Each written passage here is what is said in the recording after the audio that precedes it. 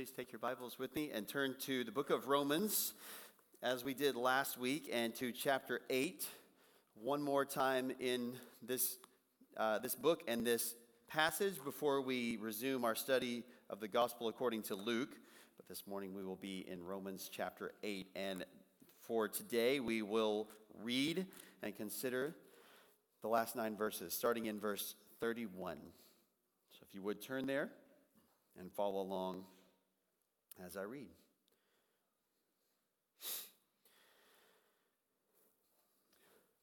Paul says this to the believers at Rome. What then shall we say to these things? If God is for us, who is against us? He who did not spare his own son, but delivered him over for us all, how will he not also with him freely give us all things? Who will bring a charge against God's elect? God is the one who justifies. Who is the one who condemns? Christ Jesus is he who died, yes, rather, who was raised, who is at the right hand of God, who also intercedes for us. Who will separate us from the love of Christ? Will tribulation or distress or persecution or famine or nakedness or peril or sword? Just as it is written, for your sake we are being put to death all day long. We were considered as sheep to be slaughtered. But in all these things we overwhelmingly conquer through him who loved us.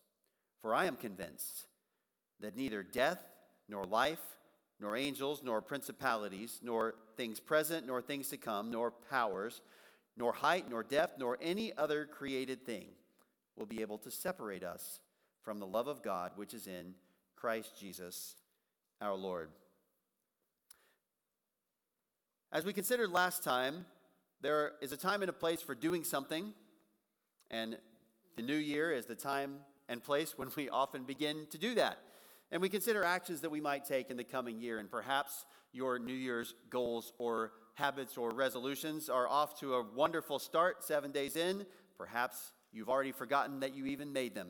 One way or another, we like to make goals or take actions for the upcoming year. But sometimes, and in fact all the time, but in addition to goals and actions and activities, one of the things that we need to have as believers is knowing and believing certain things, understanding and remembering certain truths. Christianity is about many things, of course with Christ at the center of it, but one of the things that is constant in the Christian faith is the fact that there is truth about who God is, what he has done, and what he is doing that we need to know and that we need to remember. And these passages talk about this. The Apostle Paul is not at all against telling people what to do, about giving commandments, and he does many of those things. But here in Romans chapter 8, we find his encouragement in light of the challenges and the difficulties of life, and those which come in particular because we are Christians. The things that come into our lives because we are being attacked or persecuted or suffering in some way because we believe the gospel. But of course, at the same time, these are the things that are orchestrated in our lives because we are those who belong to God and because we believe the gospel. God is in charge of all things, but he uses the things in our lives in a special way if we belong to him. And in addition to that, we know throughout all of this that God is for us. God is, in the right way of saying it, on our side. He doesn't sanction everything that we do. God does not look with approval upon every single action or thought that we have. But in one fundamental sense, God is not against us, but rather he is on our side. And we need to understand and to remember this when we go throughout life, because many times we'll be tempted to forget this. Many times we'll be tempted to think that God is distant from us, or that God doesn't care, or maybe even that God is against us. And instead of that, we need to understand God's favor toward us. We need to understand and to remember that God has an unchanging favor toward us if we belong to him. And that favor began long before we ever even became Christians, as we read in verse 29, those whom he foreknew, he also predestined to become conformed to the image of his Son, so that he would be the firstborn among many brethren. God has shown his favor toward his people in everything that he has done from eternity past for us all the way until now, and what he will do forever into the future. God has an unchanging favor toward his people. And what I want us to see this morning from this text are three benefits of that. Three benefits of God's unchanging favor toward those of us who are Christians and who therefore belong to him as his people. Now, these benefits are going to come in the answer to the question in verse 31. What then shall we say to these things? Paul wraps up a discussion. He wraps up an exposition of many different things regarding the gospel and our Christian life and our future hope of glory. And he stops after these almost eight chapters, and really the details that he's laid out in just a few verses before about God's plan for us. And he says, what do we need to say in response to all of this? What shall we say? How are we to think and to talk about our circumstances? What is to be our response? And you notice the question is phrased a certain way. Paul doesn't say, are these things true? Should we believe these things or not? Rather, that's a given. And instead of simply saying, do we believe this? He says, how are we going to live in light of these things? This is what he means when he says, what then shall we say to these things? How are we supposed to think in our hearts about the troubles that come into our lives? How are we supposed to think about how God's truth, his sovereignty, his love, his care, his plan, his purpose, his redemption of us in Christ, the future glory that we have, how are we supposed to think about all of these things and talk about them? And how is this supposed to color our entire life? That's what he's saying. What do we say to our circumstances in light of the truths that God has revealed to us? And to help us to see the importance of Paul's question and the need for us to actually consider this and answer, what shall we say to these things? Maybe we should think first, what do we say in our sufferings and our adversities? What do you say when these things happen? What do you say about your life when you know and have believed the gospel and then you run into trouble? Or maybe you run into good circumstances. What do you say in response to your circumstances? We often say, I hate my circumstances. I don't like what God is doing. In fact, I don't even think that God is good. He's not holding to the standard that I want him to hold to. We might say, I thought my life was supposed to be better than this. Why is someone else's better? Or we might just think that. We might say, why am I not making any progress in my life? Why am I not seeing my circumstances change and get better? Or I can't see any end to this or any way out of this. Maybe we talk to ourselves and we say things like this. It's okay for me to be upset about what's going on in my life. It's okay for me to be angry, and I'm being mistreated, and so it is the person's fault who's mistreating me. I don't deserve to be suffering like this, and I hate the people who are causing it. Or we might go to the opposite end of the spectrum and say, I'm so bad that I probably deserve to be suffering like this, and in fact, God is just giving me what I deserve, and that's why my circumstances are happening. And since I deserve that, that's not really ever going to change. My circumstances are just punishment for what I've done. These are maybe some of the things that you say when things are hard around you, when things aren't going your way. But Paul says, instead of what do you say or what would you say if you didn't know and believe and appropriate the truth, Paul says, what should we say? What shall we say in response to these things? And then he tells us that we are to think about God being for us, about God's favor. And he begins this by saying in verse 31, if God is for us, who is against us? The first thing that Paul tells us about God's favor is that it protects us from all adversaries. God's favor protects us from all adversaries. Notice here that he does not say God is for us. He says if God is for us, not because he's questioning it, but because he's taking this as the basis of his argument. He's already demonstrated that God is for us. And we need to remember this, that when we have read and understood all that God says in the gospel, when we understand what he's done for us in Christ, when we understand his perfect plan for us from eternity past to eternity future, then these are the reasons why we say God is for us. We don't look and say God is for us because he helped me to succeed in my football game last night. We don't say God is for me because he helped me succeed in my performance or my job or my grades or because my family is prospering. That's not the reason why we say, I know God is for me. We know God is for us because of the objective truth that's true for every believer, because of all that God has told us and done for us in the gospel. That is the basis of the argument that he makes. God is for us because of all that I've told you before in this letter, and if this is true, then let's think about what that means for us. If God is for us, then he makes our enemies irrelevant. He makes our enemies irrelevant. If God is for us, who is against us? Now, Paul obviously knows and could answer the question by giving specific names to this question in a certain way. He could say, well, Alexander the coppersmith did me much harm. He tells Timothy that in 2 Timothy chapter 4. He could name Hymenaeus and Alexander. He could name all kinds of people that opposed him, people that literally opposed Christians. He isn't saying God is for us and so we will have no enemies. He's not saying that. What he's saying is it doesn't matter who is against us. It doesn't matter. Now, we don't have to delight in evil things. We don't have to want hardship. We don't have to delight in suffering in and of itself. But when it comes, what we can say is God is on our side. And can anyone really successfully oppose us?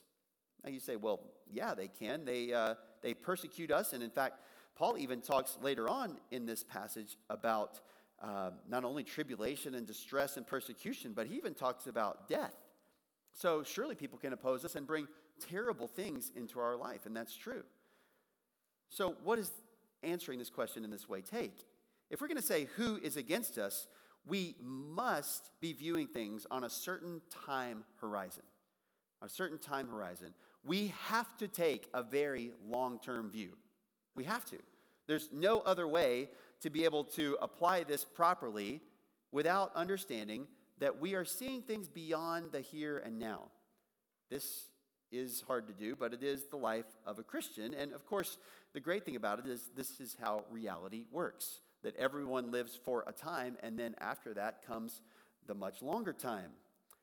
There are people who live for the here and now, or maybe a few weeks down the road, a few months down the road, maybe even a few years, or even decades down the road.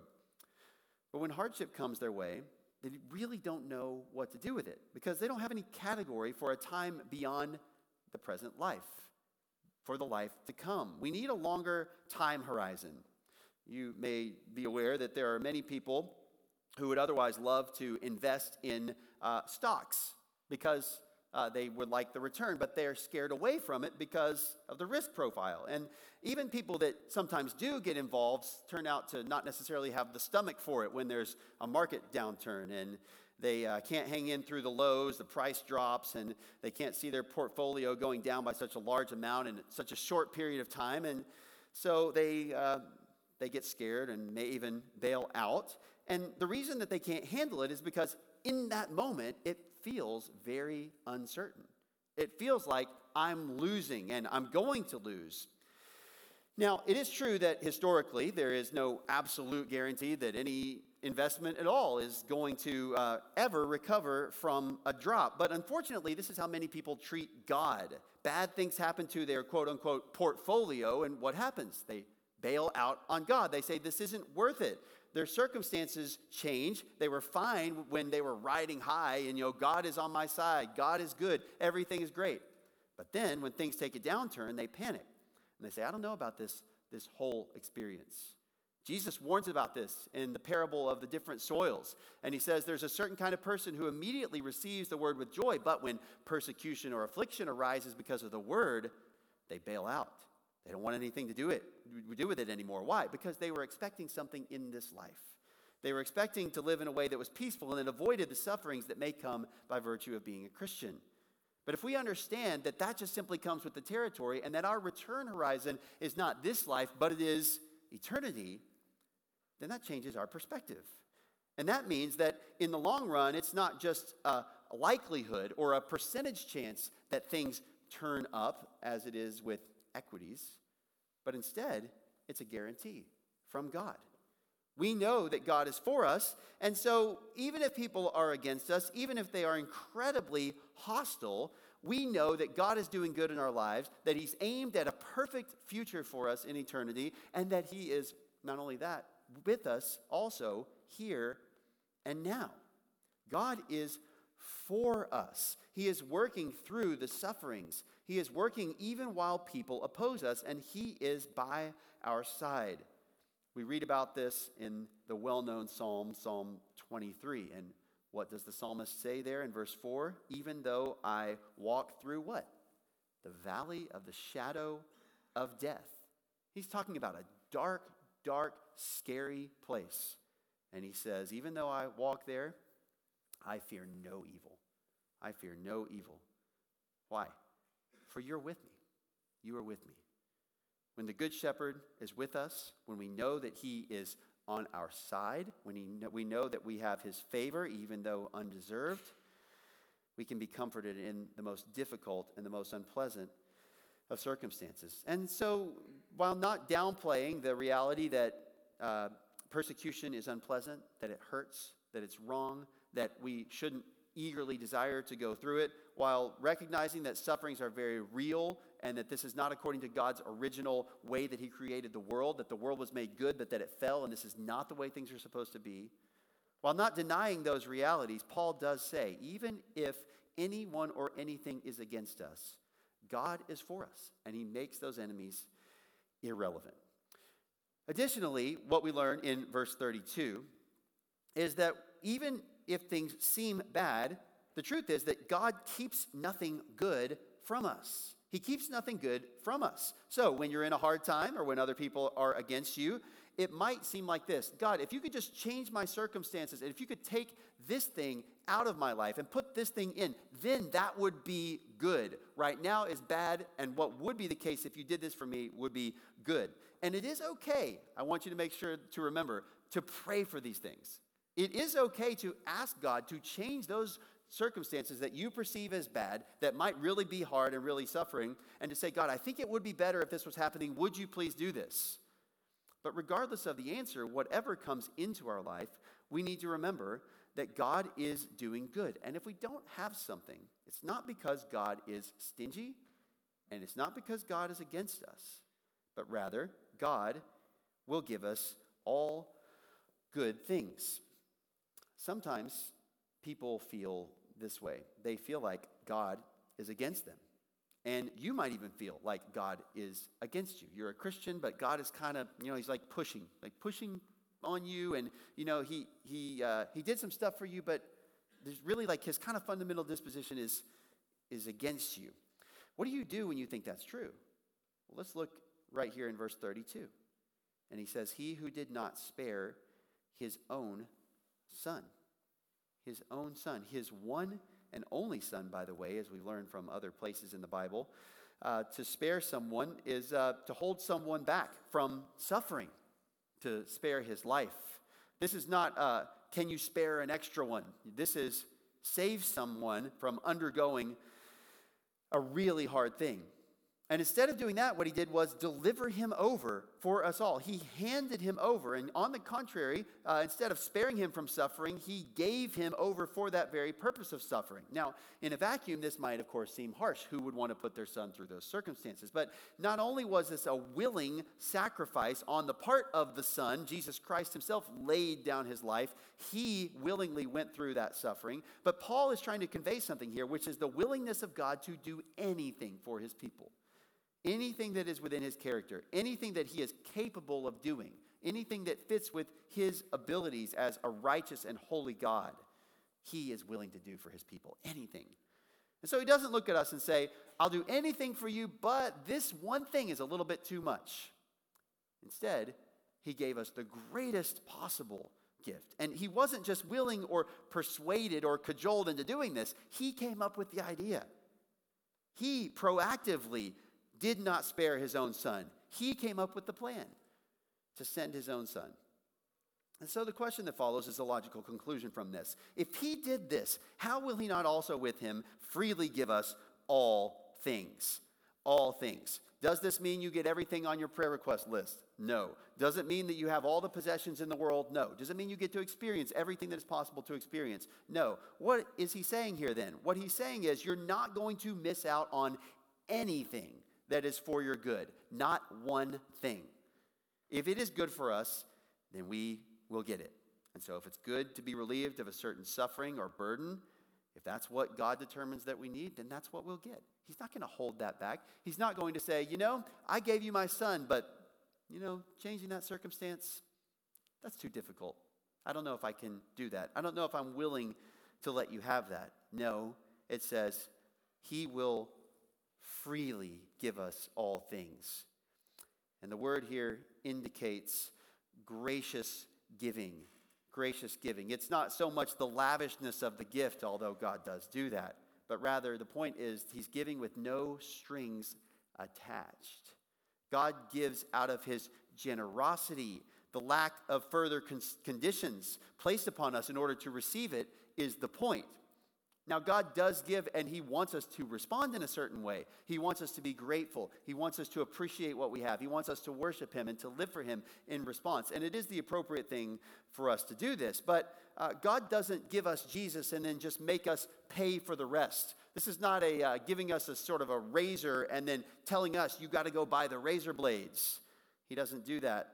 Instead, he gives us everything that we need. Everything that we need. And here we see again the wonder of the cross of Christ and how it is so often the answer for so many of our problems.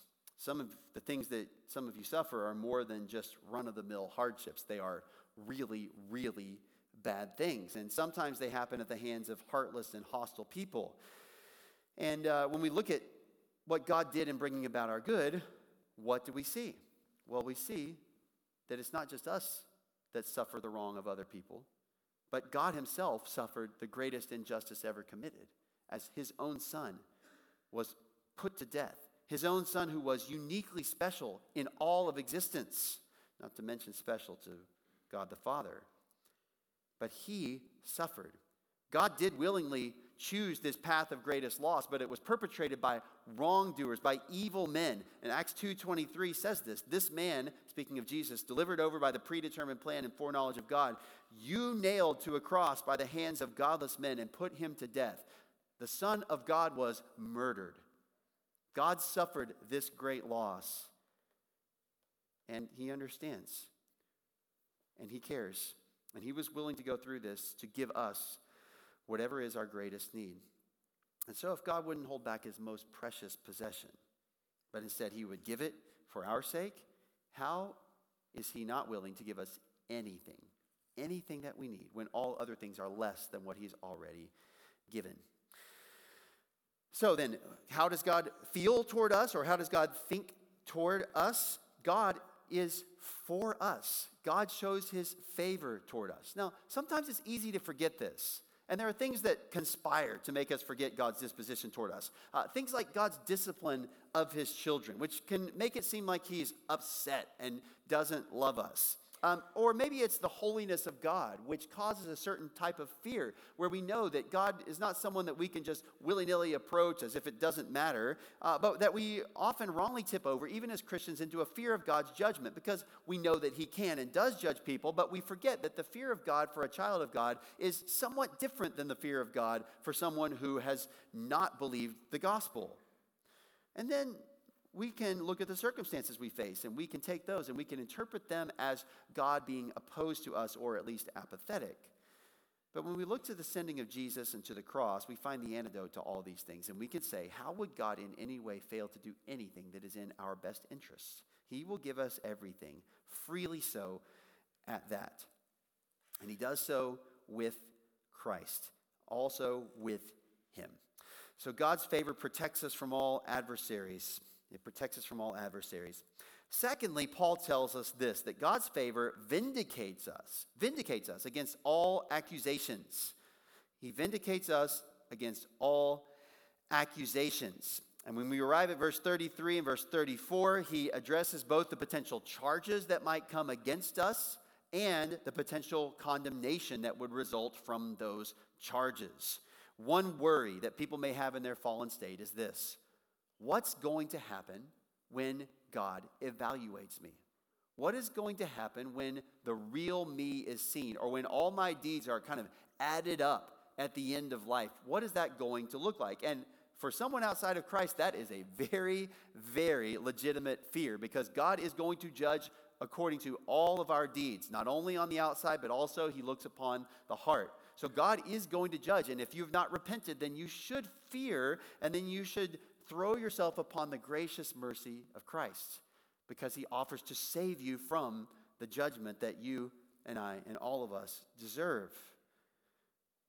We worry, though, even as Christians sometimes. What's going to happen when God evaluates me? What are we going to do on the court date? What's going to happen when we stand before the judge? Paul asks this question, once again rhetorically: who will bring a charge against God's elect? This is a legal accusation. And to even address the question, he answers it kind of in the asking, saying, who will bring a charge against, who does he say? God's elect. There are some answers built into the question. God's chosen people. They are God's, and they're God's because he's chosen them to be so. He has selected them. And it's almost like going to someone who is the son of a very prominent government official and trying to prosecute them for something and saying, this just really doesn't feel like it's got a great chance of succeeding. And someone might hear that you're trying to do that, and they say, wait a minute, you're trying to bring a charge against who again? Who? His son? And you really think you're going to have success there? This is what Paul is saying here. You're going to bring a charge against who? Against God's chosen people? Are you crazy? Why do you think that you would have any success? And that's before he even describes what God actually does for us. That just describes our relationship to him. But he goes on and he does describe what God does. He says that God is the justifier. God is the one who justifies. So who is it that is in the courtroom who tells someone and tells everyone who is righteous? God is the one who does this. And he is for us. Justify, it's a wonderful theological term. The underpinning idea of it is to declare someone righteous. Many times this means to vindicate them and to actually say they never did anything wrong. The charges are false. They're not guilty.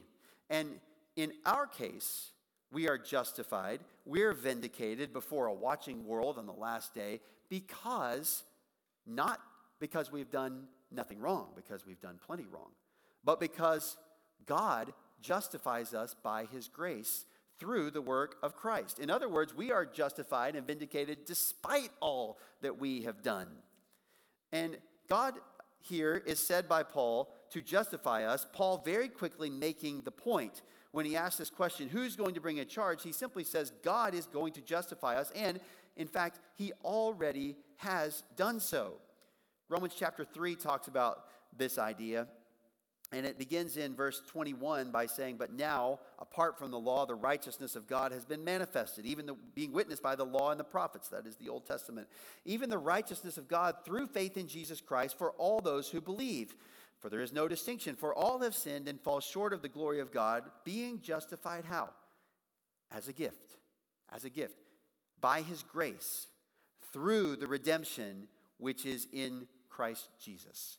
God sent Christ, put him on the cross, poured out his justice upon him. Christ took away our sins. And now, God, as a gift, not as a reward for works, but as a gift, gives us a perfectly righteous, permanent, eternal standard and standing of holiness and of righteousness before him. We stand before God completely justified. We're able to do this despite the fact that God must punish sin because of what Christ did. And he says this in verses 25 and 26 of Romans 3, whom God displayed publicly as a propitiation in his blood through faith. This was to demonstrate his righteousness, because in the forbearance of God he passed over the sins previously committed for the demonstration, I say, of his righteousness at the present time, so that he would be just and the justifier of the one who has faith in Jesus. How can a righteous God declare someone righteous and just and as if they're sinless, even though they've committed all kinds of sin? Because the sin was paid by Christ. The debt was paid by him. So God can remain just and he can declare us righteous even though we have sinned so badly. And the criteria is, are you one who has faith in Jesus? Faith results in justification. This is the way we are justified. Not by faith plus works, not by faith plus any other merit, not faith plus anything else, but it is through Christ and by his grace, and it is on the basis of our trusting him and faith in him. God is the justifier, but at the same time, the Son, Christ, is our mediator. Romans 8 tells us this in verse 34. Christ is our mediator. It's as if we need more than this, and yet we don't. If it was just God justifying alone, that would be enough. But he looks on the other side and said, well, who is the one who condemns someone? Who's the one who judges? Well, that is, surprisingly for many, Jesus. Christ Jesus. People don't think of him as the judge, but this is exactly who he is. He's the one who will come and judge the world in righteousness. He's going to do this when he returns, and he is the one who condemns. But look at what he has done. He died, yes, rather, he was raised. He is at the right hand of God, and he does what? He intercedes for us. He appeals to God on our behalf. Far from being merely exalted and above all things, the Lord Jesus Christ has us on his mind and is interceding, praying on our behalf. We saw this with the Holy Spirit. In verse 26, he intercedes for us with groanings too deep for words and according to the will of God. But Jesus Christ himself intercedes for his people. He is at the right hand of the Father. He can plead his blood for our own justification and forgiveness. And additionally, he prays for what is good and what is best for us. He prays on our behalf. He intercedes for us. So what's the message of verse 33 and 34? It is this, that two parties, the only two parties who could actually do anything against us in a court of law, a moral court of law, these two are actually acting on our behalf. They're on our side. They're working for us. We submit to them. We follow them. We are not their masters, but they are representing us, and they are working for us, and they are for our good. So that's God's work. And now he turns in light of that to the circumstances. And he backs up and essentially points to one more thing about God that is unchanging throughout all our adversities, which is the love of God. The love of God. And so verses 35 to 39 tell us this, that God's favor preserves us through all adversities. It preserves us through all adversities. Paul asks the question, who will separate us from the love of Christ? It turns into a long rhetorical question that he does, in fact, then later actually answer, making it not quite so rhetorical, but on its own, it would stand that way. Who will separate us from the love of Christ? What's the implied answer? No one. And then he says, but I'm going to tell you anyway how it can't be anyone. So first of all, he says no one can separate us from the love of Christ. And he says who here? He says who, not what. Kind of speaking of these things that he talks about as almost personified adversaries or enemies. And he names them: tribulation, distress, persecution, famine, nakedness, peril, sword. Famine, by the way, not just referring to the widespread famine that would come, but even personal hunger, going without food, having it not available. This isn't a voluntary fasting. This is unintended personal hunger. And he says all of these bad circumstances, even many of which are brought about by other people, he says, are these things going to be able to separate you from Christ's love? You say, well, it separates me from fun circumstances. It separates me from feeling good. It separates me from certainty about the future, so I don't like it. And Paul says, yes, but there is something that you need to worry about more than that. Don't just worry about what's going to come in the future. Don't just worry about how your life is going, but through all of that, draw this line straight to this idea. Are you loved by Christ or not? Are you loved by him? Because if you are, that makes all the difference in eternity. So what will separate us, or who will separate us from the love of Christ? Certainly none of these circumstantial adversaries. He goes on next then to say, nothing can stop our victory through Christ. Nothing can stop our victory through Christ. Now, he cites here Psalm 44:22. He says, just as it is written. And really in doing this, he is acknowledging that, in fact, something is not right. He's not downplaying the sufferings. What he's doing is he is elevating what God is doing in the midst of them. He doesn't say, this isn't that bad. What he's saying is that the good is so good that it's going to outweigh the bad in a way that you almost can't even compare. Psalm 44 is from the sons of Korah. And just to give you a little summary of this, they have been told of what God did. If you go through Psalm 44, they've been told of what God did through his might on behalf of their forefathers. He gave them conquest over the promised land by his own hand, and that shows how powerful he is and how much he's shown favor, even in circumstances, to his people before. They express a confidence in God and what he alone can do for them against their enemies. They say in this psalm, we know what you can do. We're not going to trust in ourselves. We want you to defeat the people who are attacking us. We know that no matter what we do, we can't do it on our own. But then they go on to say in the psalm, they're in affliction, and it doesn't make sense. And the reason it doesn't make sense is because they have not turned away from God as a people. This doesn't make sense. Why, God, if we're faithful to you, are we suffering? And then you get to verse 22, and you have these words. For your sake, we are be put to death all day long. We were considered as sheep to be slaughtered. It's not just that we are suffering despite our allegiance to you. It's that we're suffering because of our allegiance and faithfulness to you. God, why is this happening? And this is the message that Paul is picking up here. It's Christians who are faithful to Christ, but who suffer. And they're kind of in the same situation. We're not suffering, he says, for our sins here. We're suffering despite being loyal to you. So, Lord, please do something for us. Help us out. We are suffering all the time. There's an ongoing, constant state of life angle to this. And we shouldn't expect as Christians to avoid hardships on account of Christ or the gospel.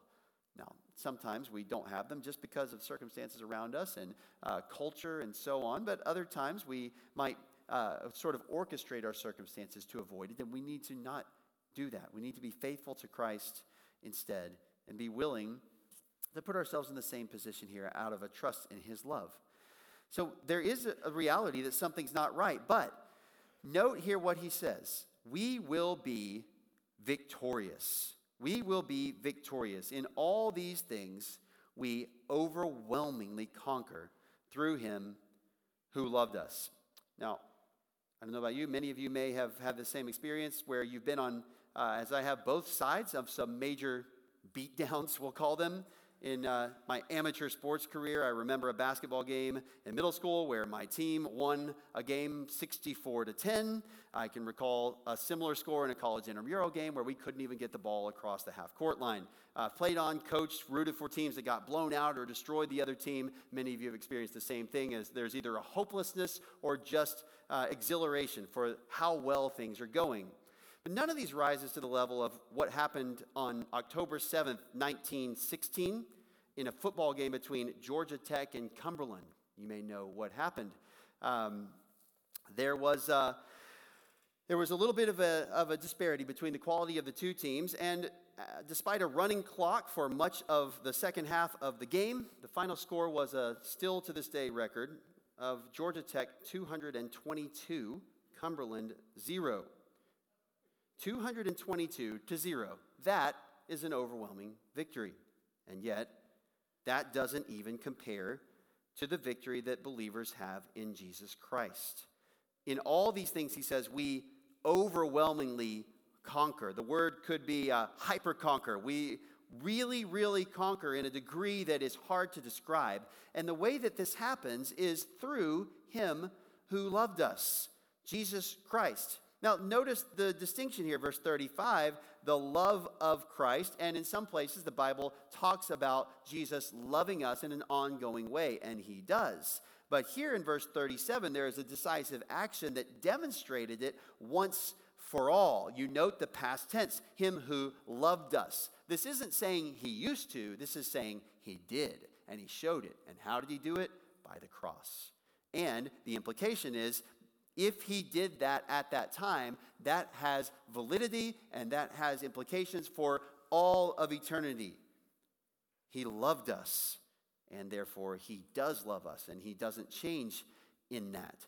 When you want to know if Jesus loves you today, look at what he did on the cross 2,000 years ago. If you want to know whether God loves you today, look what he did 2,000 years ago in sending his son. You don't have to depend upon how things are going at this moment, because on the basis of what he did in the past, things are going under the surface better than you could imagine. In all these things, even suffering, we overwhelmingly conquer through him who loved us. And one day, and what makes it actually meaningful that God is working now, is one day we will have the victory, and it will be actually shown to the world, and we will be, as God has promised, glorified with him. And so Paul then comes to the end of this great section and makes a declaration in verse 38 about one more truth concerning God's favor and our afflictions, and our adversities, rather. He says in verse 38 and 39, nothing can separate us from the love of God. Nothing. He says, for I am convinced. This is a word that Paul uses when he is sure of something by faith. He's convinced not so much because he's been reasoned into it. He's convinced because God has said it, and he has made this his own. And you note here, he doesn't actually technically have to say this phrase at the beginning. He could simply start the verse in verse 38 and say, for neither death nor life, and so on. He could just start talking about the things that won't separate us. But he says, no, I am convinced. I am persuaded. Why is he saying this? Not to note that he had to be persuaded or that he didn't used to believe this, but he's saying this because there is a confluence of two things: absolute truthfulness of what God has said and personal appropriation and conviction of that truth in his own heart, where he says, I live by this truth. I live by the fact that God is not going to let any of these things separate us. To put it another way, many of you could come to this and answer the question, what's going to separate us from the love of Christ? Death, life, angels, and so on. You say, no, none of those things. The right answer is none of those things will separate us from the love of Christ. But the question is, are you convinced? Are you persuaded? And does that flow out in your life? Do you live as if all of these potentially or even real hard things are not going to separate you from God's love and cannot? And do you live as if the love of God makes these things, not being able to separate you from it, so valuable? Does it make it worth it to go through them because you know that God's love is that valuable? We could tell you these things are true, but do you appropriate it in the way that you think? Neither death nor life. Life is surprising here, by the way, isn't it? That life would separate us from the love of God. But Paul is just simply showing the extreme ends of the spectrum. And he's saying, even maybe to that smarty pants who thinks, well, death may not separate us, but what about life? Just to get technical here. And he's saying, look, I'm just going to cover all the bases. Nothing is going to separate us. Not death or even life.